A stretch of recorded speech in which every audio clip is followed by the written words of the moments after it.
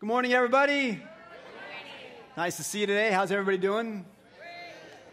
Good. You look marvelous, so that's good.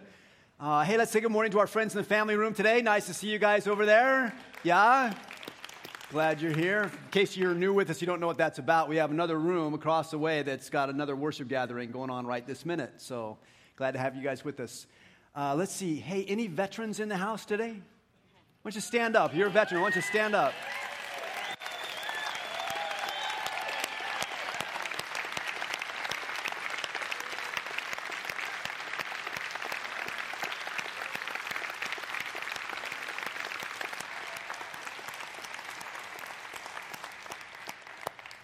Thank you to all of you. I know we say this time of year, you probably hear this from some people. I know if you go to the Veterans Day Parade, you hear this, but we appreciate you and the service you provided to our country, so thank you for that. And I know you can hear that and go, well, everyone says that, but I know this room, I know this group of people, they're like, man, we appreciate what you've done, so thank you very much for that.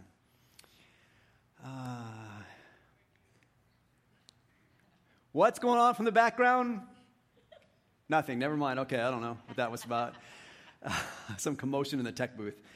Let's see. So last weekend, after one of our worship gatherings, I'm standing out in the lobby, and I'm talking to one of our young fathers here at Lakeside, a guy I've known for quite a while, and we're having a nice little conversation. And then his little daughter runs up to us kind of across the lobby. She's 3 or 4 years old, something like that. And she runs up, and you know how when kids that age, they're running toward like two adults, they veer toward their parent? Well, all of a sudden, she veers toward me.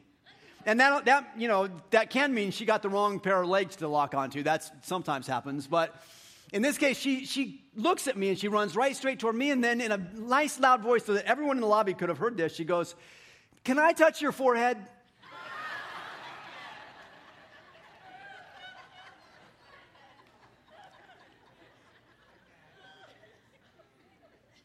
Captivated by the wonder of baldness, I guess. I mean, I don't know if you're always around people with hair, what is that? Can I touch it? I want to touch it. And I don't know if it's just like this is a new thing, or if this is a thing that goes, hey, it's cool. My pastor has a bald head. I want to touch it. And she just wants to get to know her pastor better. Maybe that's cool. I don't know. Now some of you are like, I'm going to go to all the bald guys and go, can I touch your head? Yeah, she did bless me. It was fantastic. Oh, we're going to have interactive today. This is cool. All right. One of the wonders of life is that God wants you to know Him. He wants you to know Him. But it's hard because you can't just run up to God and go, hey, God, can I touch your forehead? It's just like that doesn't work that way. And I don't know what you would learn about God if you could touch His forehead. He probably has hair. I don't really know how that goes. But I know this, God wants you to know Him. And I know this also, you never get to know anybody unless they reveal themselves to you. You only know people by what they reveal about themselves to you. Now, you can observe. So in your family, you observe one another. And sometimes what you observe in your family are things that nobody else gets to observe because we hold it in when we're out there. But when we get back in our own family, in our own household, we kind of let it out. So you observe certain things, but you still only know them by the things that they reveal about themselves to you. Because they could still hide if they want. They could still wear a mask if they want. The people that you know at work, you only know them because they reveal themselves to you. If they didn't want to be known by anybody, they wouldn't work in a public place. They'd get a private job somewhere where no one saw them. They telecommuted, no one ever saw their face. If they didn't want someone to know them, you only know someone because they reveal themselves to you. Same in church. You only know people because we reveal ourselves to one another. Sometimes we wear masks in church because we don't want people to know exactly what we're like in here. You only know someone by what they reveal to you. It's true with God. It's true with us. One of my desires as a pastor is to reveal myself to you. I like it when you know my strengths. I really like it when you know my strengths. I sort of like it when you know my weaknesses.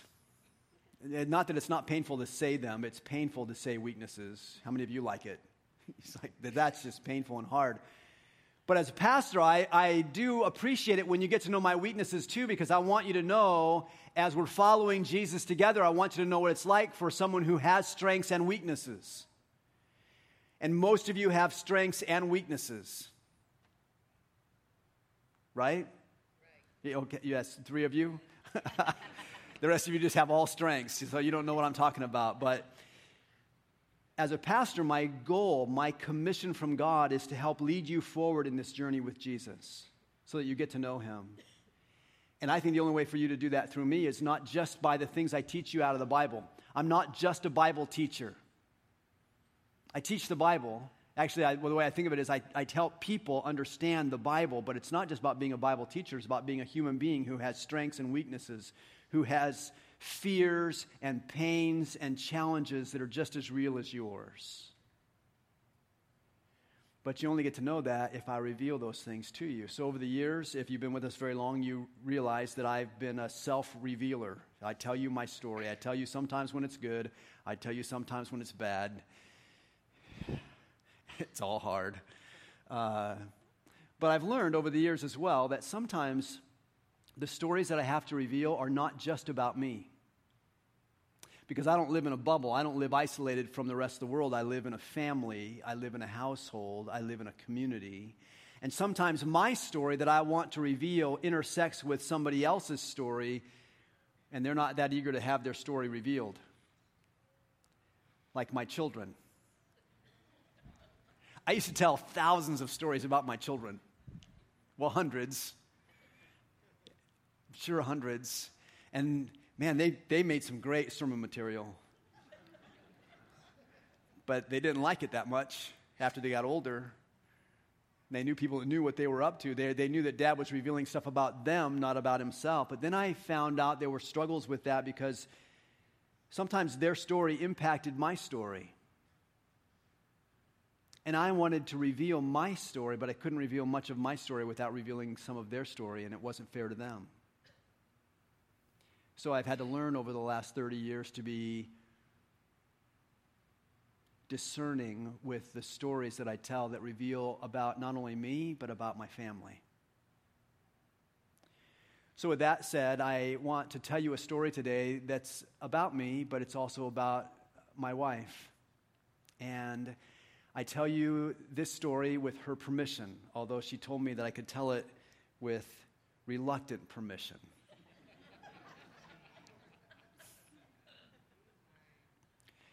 So about a month ago, I was at a retreat down at Dillon Beach, north of San Francisco. About 7 pastors from the community of Folsom got together, and we went on a retreat together. So now the pastors in Folsom have been meeting together for prayer every other week for about 25 or 26 years. And every other week we get together and we pray together, and that's been a really sweet fellowship. It's been really helpful, I think. It's been a blessing to our community to have the pastors of various churches praying together. I think it's been amazing. But many years ago, we said, let's take this beyond the praying together stage. Let's go on a retreat together. Let's actually talk about one another's stories. Let's actually reveal ourselves to one another so that as pastors, we know one another and we know what we're doing in our churches and we know how we can really pray for one another wisely, intelligently, compassionately. So we started doing these retreats. So a month ago, we're on a retreat down at Dillon Beach, about 7 of us, I think. And Tuesday, October 11th, we'd finished our meeting, our gathering with the pastors, and everyone gone to their room and things, and I got a phone call from my wife. On Friday, just before this Tuesday, she had gone to a doctor for a biopsy because she was having some problems. And so they took a biopsy on Tuesday. She got the biopsy back, and then she called me, and she told me that she was diagnosed with breast cancer.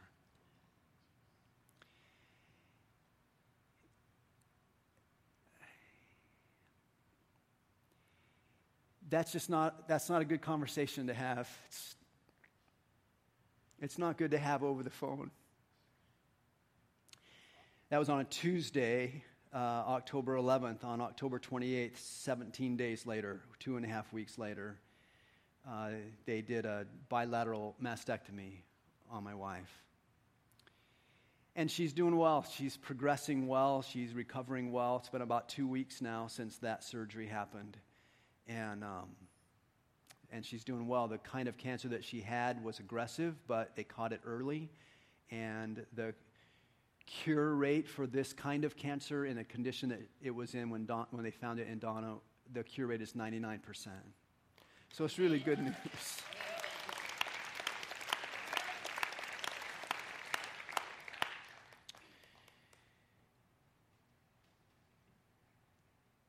But in my marriage, there is one public person and there is one private person. And the private one is really private. And I know you see her sometimes. If you know who she is, you'll see her out in the lobby sometimes serving coffee. It's the delight of her life to serve others. It's the gift that God gave her to serve others. She loves to make sure you have coffee before you come into church on a weekend so that she knows you'll be nice to me. Mm-hmm. But she's private, and so when this all came down, she's like, I don't want you to tell anybody.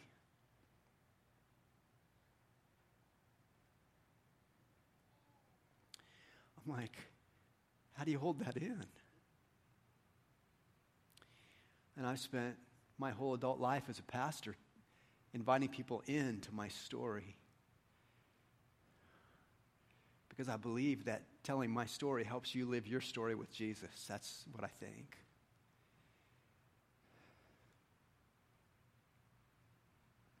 But I'm crazy about my wife.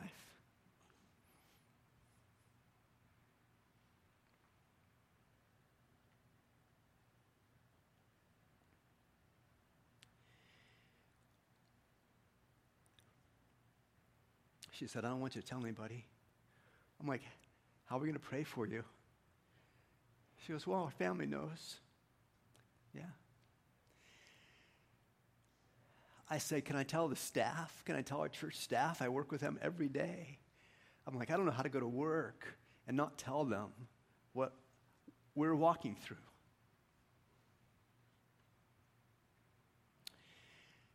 And she said, not yet.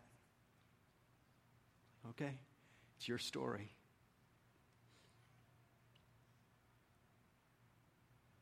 We got to the week that she was going to have surgery, and we thought it was going to be on this certain day, and so she finally said, you can tell the staff the day before the surgery.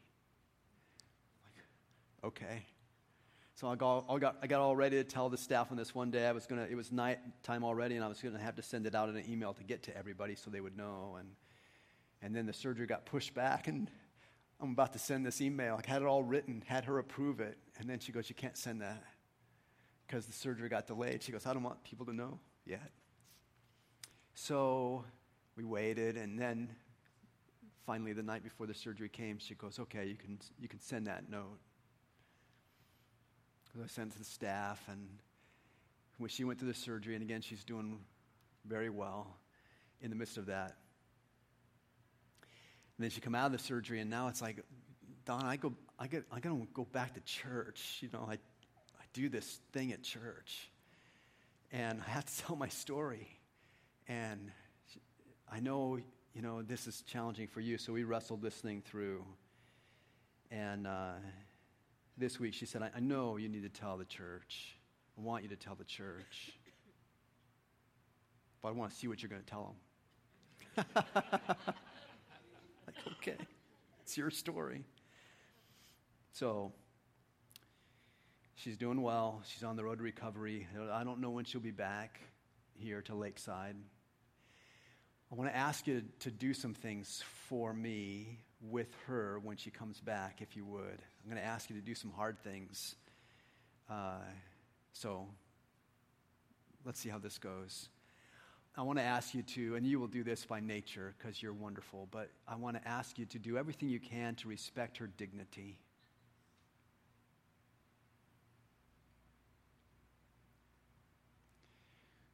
Because her husband is so public, and because I tell you stories about my life and sometimes about her life, then when you see her in the lobby, you all feel like you know her. But she doesn't know you all. And I'm afraid it's going to be hard for her. So when you see her in the lobby, I don't want you to make a scene. But I don't want you to ignore her, because that would be hard for her too. Now you figure that out.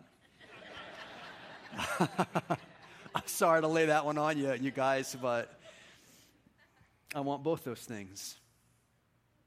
And I don't really know how to get there. I want to ask you not to say certain things to her. I want to ask you not to come up to her and tell her your great aunt's home remedy for curing cancer. Because some of you have them. Some of your aunts, they have those. And come tell me those things. I'll decide if she needs to hear that or not. Okay, how's that? Is that a deal? I'll take that. I want you not to come to Donna and tell her, hey, let's figure out, why God is punishing you. It happens, you guys, and probably not from one of you, but inadvertently people meaning well, misunderstand how God works through sickness and illness and things, and I don't want her to run into that buzzsaw. I've learned something in this journey, about how we deal with people who have illness in their life, people who have, they have needs, but you don't know what to say.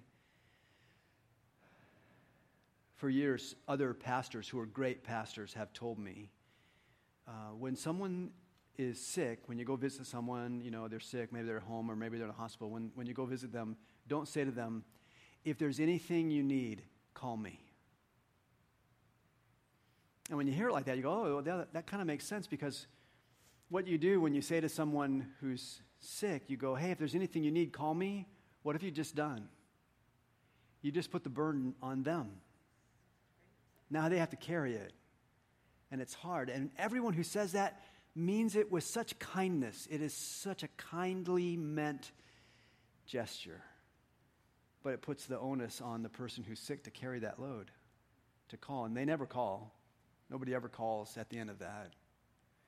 So if you want to meet needs, and there are needs that come up, here and there. Not food right now. Food is taken care of through Thanksgiving. Our staff jumped in for that and said, yeah, we're going to take care of that. I don't know how much Donna will be ready to, cook after Thanksgiving, and we can't eat the food that I make. Because, so we may need food till Easter. I don't really know. I'm thinking about getting the meal train going and just like, hey, let's just go until we say stop. I don't know how that will go. What you can say to her is, I love you. Everybody needs to hear that. That's a beautiful sentence and gift to give to somebody. What you can say is, I've been praying for you.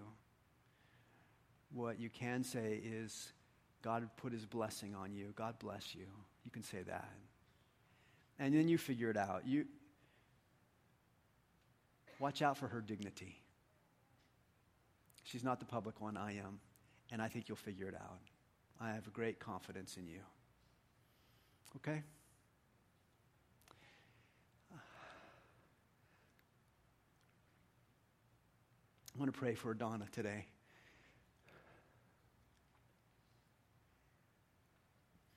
And I know for a lot of you, there's people that people in your life that are sick and struggling too.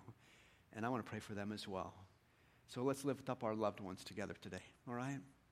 And then let's hear what God has to say about revealing himself to us. Father in heaven, you're good all the time. Today is one of those days when you are good all the time.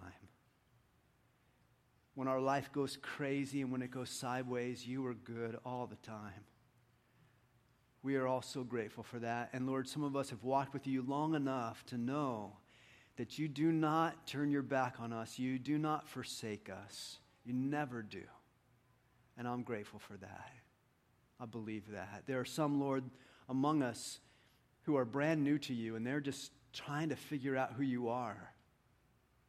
And they don't know where you are yet in the midst of an illness. But Lord, they will find out as we share together that you are right there in the midst of it with us. And so together we thank you for that today. Today, Lord, I pray for Donna. I pray that you will restore her to beautiful health. I pray that the day will come soon when she's back in the coffee bar, serving coffee to people. helping them to be happy, putting a smile on their face. I pray that that day would come back soon.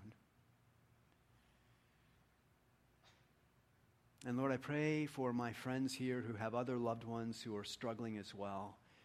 And they don't have a platform to stand up in front and ask people to pray for them, but I pray for them. We pray for them together because we believe that your love is strong. We believe that you are a good, good Father. And we lean into you today. Lord, keep showing up. Keep revealing your heart to us. Keep letting us know you. It is everything to us that you do. So thank you for that. We pray through Jesus. Amen. Thank you for hearing my story and her story. Let me tell you God's story. We've been walking together through Paul's letter to the Romans. And I just find it fascinating how God brings things up that are laid out. You know, he brings all this stuff to me months and months before it's going to come. I know where we're going to go through the scriptures. I know what passage we're going to look at on a given weekend. And it just amazes me how he brings us to pertinent scriptures when the time is ready. So we've been looking at Paul's letter to the Romans for the last 7 months or so. And today we come to the last paragraph of the letter. In the scriptures, there are all kinds of literature, all kinds of genres of literature. There are stories and poems and prayers and prophecies. There are letters and statements of law. There are songs. There are proverbs.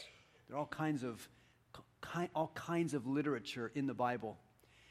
One of the most crucial kinds of literature that's in the Bible is a little kind. It's not very long. None of these is lengthy.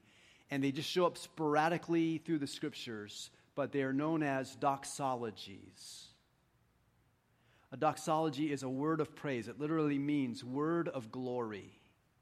And they are these little statements, paragraphs in the midst of letters or stories or whatever, where there's just a little statement of praise to God. And when you come to the doxologies, you come to the purest form of God's revelation of himself. When you come to a doxology, you come to a statement of truth about God that doesn't come with explanation. It doesn't come with background. It just comes. And it is God saying to us in his clearest voice, this is who I am. And we come to one of those today to finish Paul's letter to the Romans.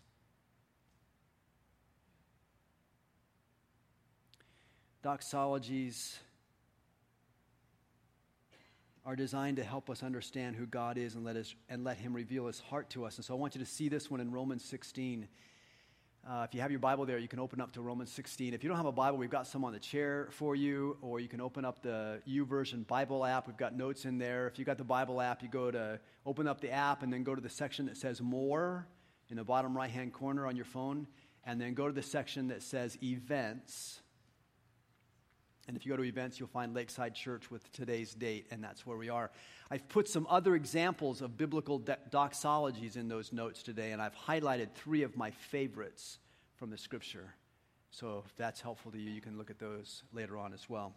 Listen to Romans chapter 16, verse 25, and listen for the revelation of God.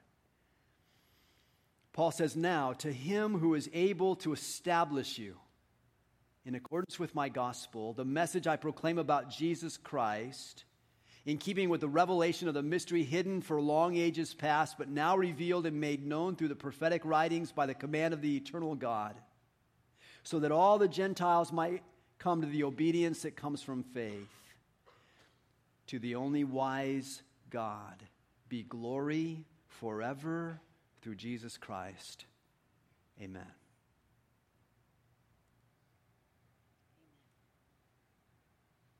It's a doxology. It literally is a declaration of worship. It's about God and his character. And every doxology, including this one, is designed to be an orientation for life. It's designed to orient your life around the truth that God is God no matter what.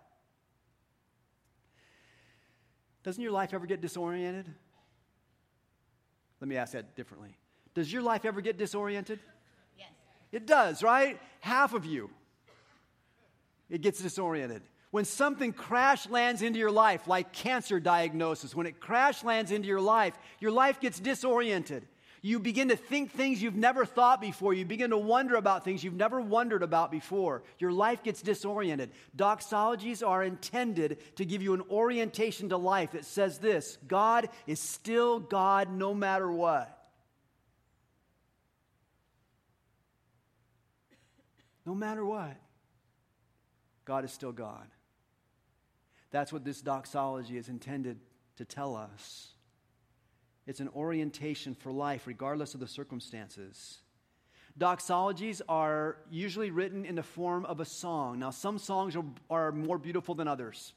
Would you agree with that? You hear some songs, you go, oh, I love that song. And you hear other songs, you go, not so much. And some of the doxologies are like that. The ones I highlighted in the app today is like, these are beautiful doxologies. They're so poetic and majestic and they're amazing. And then I read this one, I'm like, wow, it's a little clunky, Paul. I'll probably have to apologize to Paul when I see him in heaven. You know, it's like, Paul, I called your doxology clunky. He's got a really beautiful one in Ephesians 3. But this one's a little clunky. But it's a song. It's a song of praise. It's a song that reveals who God is. It's a song that when you sing it, it does something to your heart. When you sing this song, it shapes your heart. When you sing this song, which is filled with truth about who God is, it drives that truth right into your heart. When your life gets disoriented, when your life goes crazy, when your life gets messed up, what you need is to know that God is still God. And when you sing these songs, which are called doxology, He drives it into your heart that God is still God. That's why we sing in church. The songs we sing in church, they're doxologies. They're a form of doxology. They're a word of praise to God. And you probably like some of them better than others. I do too. That's all right. But that's why we sing when you come to church. And some of you grew up in church, so you just think, well, what do you do in church? You sing. You sing and you listen to a talk, and then you go home. First you get coffee. So you're happy when you're listening to the talk. You know, that rolls out like that. But if you're used to church, you go, well, that's what we do. But if you come into church as an adult and you never grew up going to church and you come in and everyone's singing. Like, what are they singing for? You know, and then sometimes you see them when they're singing, they're like raising their hands up. Like, why are they singing and raising their hands up? That's weird. I mean, just face it. For you who grew up in church, that's weird. It's all right. Why do you do that? Because something tells you that when you sing those songs of praise, you drive into your heart the truth of who God is. That's why we sing. And that's why we sing some of those songs over and over. We sang a song today in the auditorium. I didn't see the playlist in the family room today, so I don't know what you guys sang over there. But here in the auditorium, we sang, "You're a good, good Father." It's a great song, but it's a little repetitive. You're a good, good Father. It's who you are. It's who you are. It's who you are.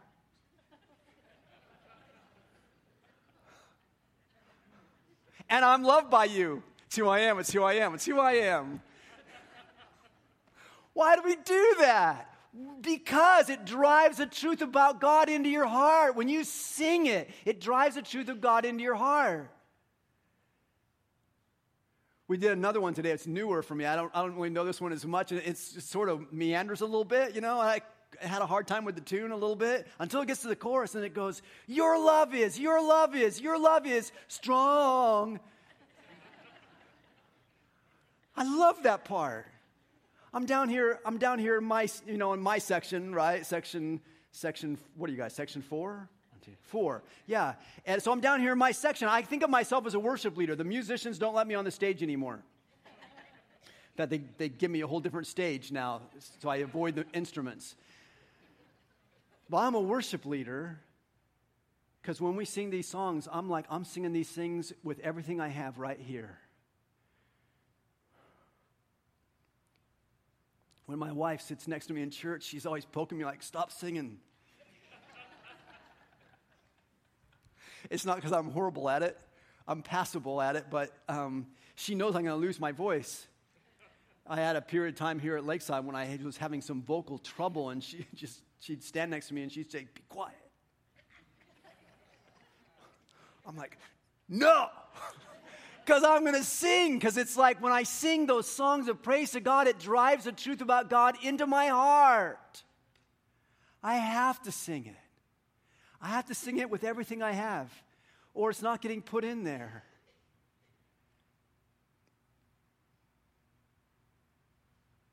And some of you didn't grow up singing. I grew up in a family that sings, so I'm used to singing. And some of you didn't grow up in a family that sings, and so you come into church and it's time to sing, and you're like, oh, here we go, I got to stand up, and they're going to want me to sing. And you're so worried about that poor person in front of you that's got to listen to you sing that you don't sing. You go, I'm not going to sing because the person in front of me is going to have a headache. I'm telling you, they don't care if you sing bad, because you know what they're thinking? They're so worried about themselves and the guy in front of them.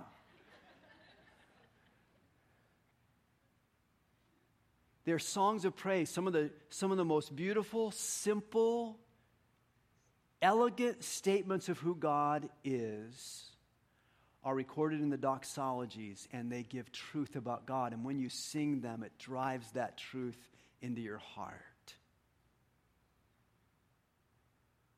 Now, if you're just learning to follow Jesus, you don't have to sing yet. Free pass for you. Because you don't know the words yet, and you don't even know if you believe the thing yet. But once you start believing it, sing out. Sing ugly. Sing strong. Or sing beautiful. Doesn't matter. But when you sing that truth about God, it's going to drive that right into your heart. That's what the doxologies are designed for. And they are instructive. They orient our life toward God. They are songs of praise to God, and they are instructive. They are truth condensed into a song. Because you just can't walk up to God and go, can I touch your forehead? But if you could touch God's forehead, and if by touching his forehead you got to know something about God, here's some of the things you would learn about him. Here's what Paul lays out in his doxology.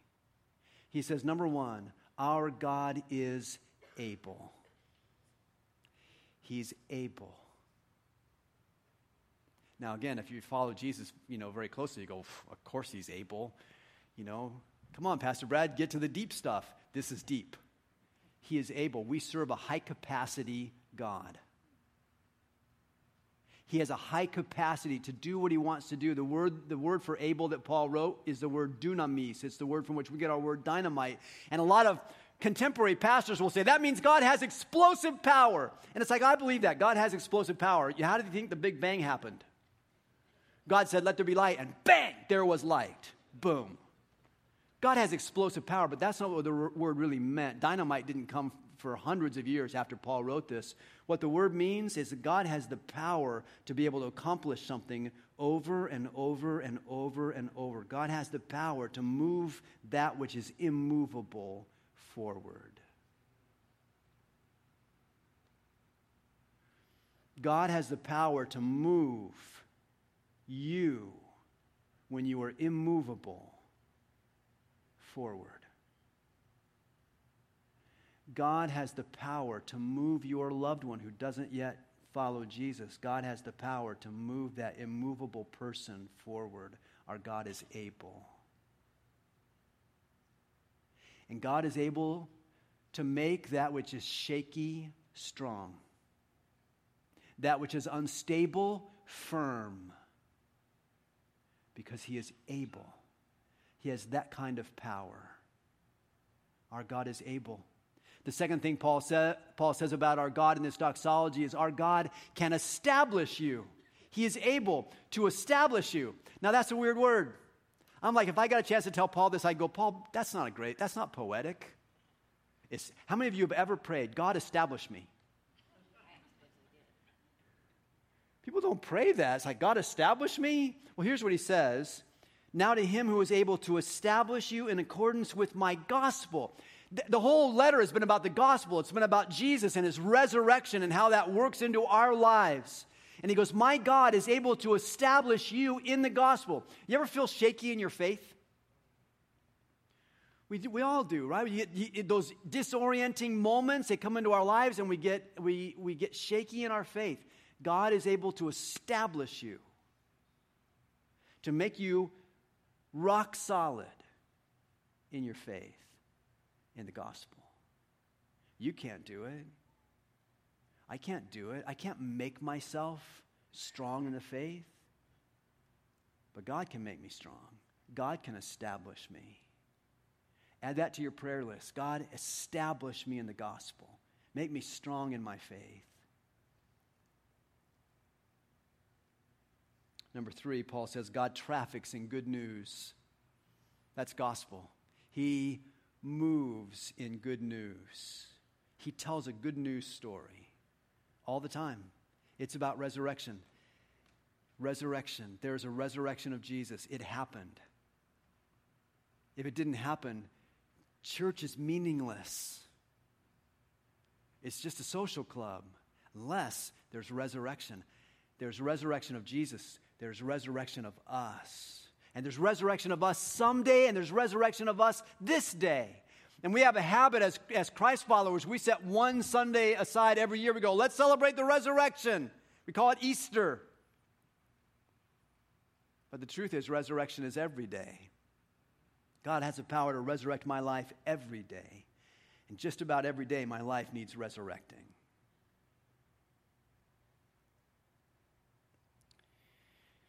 Number 4, Paul says, God is eternal. God is eternal. That means he is not constrained by time or by human timetables. That means God is not constrained by my timetables. You ever pray to God and then get impatient? Like, come on, God, I've been praying for this for like 3 minutes. God is not constrained by our timetable because he's eternal. Which is what makes God high capacity. He is eternal. And finally, number 5, God is wise. He says, to the only wise God be glory forever through Jesus Christ. To the only wise God. Wisdom is being unconstrained by human perspective. You know what makes us foolish in this world? Is when we lock into a human perspective and we go, that's what the world is like. We get this little narrow focus and we go, that's what the world is like. And that leads to foolishness. And God is wise because he is not constrained by human perspective. He sees it bigger. He sees it more bigly. The perspective God has is really big. And the perspective you and I have is really narrow, really little. And wisdom comes because God is not constrained by human perspective.